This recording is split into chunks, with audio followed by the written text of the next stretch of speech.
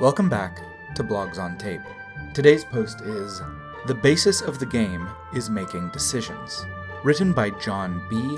and published in January of 2019 on his blog, The Retired Adventurer, at retiredadventurer.blogspot.com. The basis of the game is making decisions. Some people are going to find what I'm talking about in this post so obvious that they won't understand why I feel the need to mention it. To those people, I offer my apologies, but I have realized from discussion with a broad spectrum of role players over the years that it is not so obvious as it seems. The core activity of role-playing games is making decisions. Every other activity feeds back into this core in one way or another.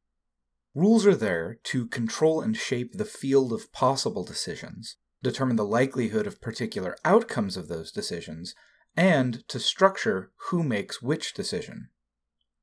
Characterization, party dynamics, and the world exist to shape the style of decision-making and the values and tools brought to it, to establish decision procedures, to provide stakes and consequences for decisions.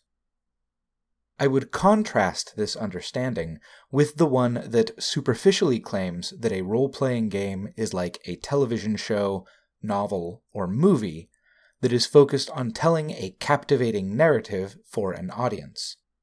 This kind of understanding, taken to its extreme limit, leads to railroading, which I understand as the negation of player characters' ability to make meaningful decisions, combined with the player's knowledge that this is the case. I think a decision-based understanding of gameplay is superior to this narrative understanding, for two reasons. The first reason is pedagogical, the second is schematic. When explaining to a new player or potential player what the game is and how it is played, people often repeat some line like, "You're the star of a TV show going on an adventure," or "You're a character in a fictional world who lives out a story." This implies that the most important activity or skill is acting, and the structure of play will follow the scene framing and development of other narratives.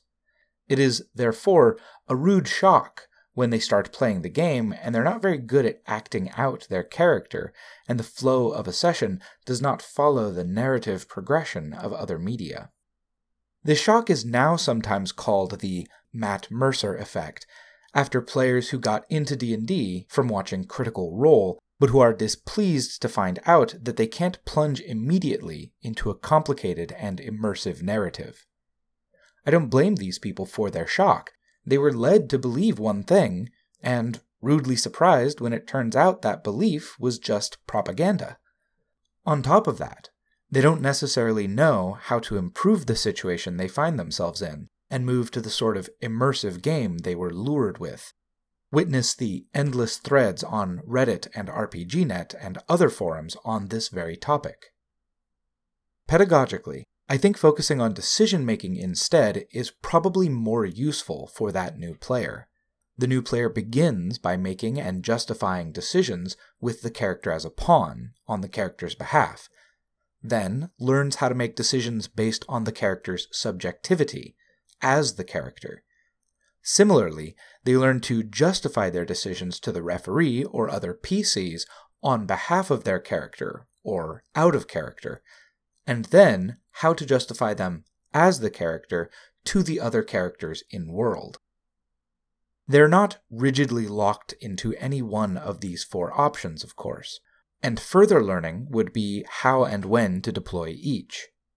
This helps new players to feel like they're increasing their agency over time, rather than constantly failing. In my experience, this is both an easier course of development for a new player to grasp, as well as being more likely to retain them as players than frustration and failure are. Schematically, I've written about this before in my long post on anti-narrativism in constructing D&D stories. A distillation of the basic point is, rather than structuring the progression of a campaign as a series of dramatic scenes, with the PCs flowing from one to the other, I think games should be structured as a set of situations where the PCs must make decisions. The occasional montage or descriptive flourish isn't awful, but thinking of the development of the story in terms of decisions actually provides a clearer and more effective plan than trying to think of the next chapter.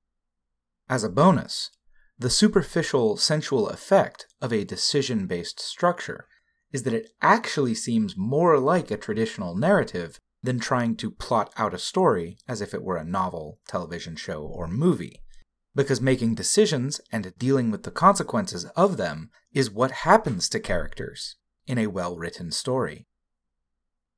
I think many people will claim that they already accommodate the idea of decision-based adventure gaming in their planning, and I'm sure many do. But I am 100% certain that there are many more people who could improve their games by shifting their mindset over to this, or increasing its prominence and salience within the mix of ideas they have about planning. I especially encourage new players and new referees who are having trouble creating the kind of richly immersive world and story they admire in other people's games to try adopting this mindset.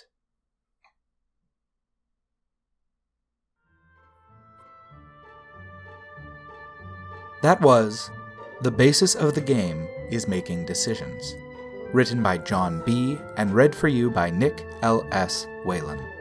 Blogs on Tape is a project that works with authors to make great RPG blogs more accessible through audio recordings. It's a community effort, which you can contribute to with a small donation to help offset our hosting costs, which you can do at ko-fi.com/blogsontape. And whether or not you're able to contribute in this way, thank you very much for listening.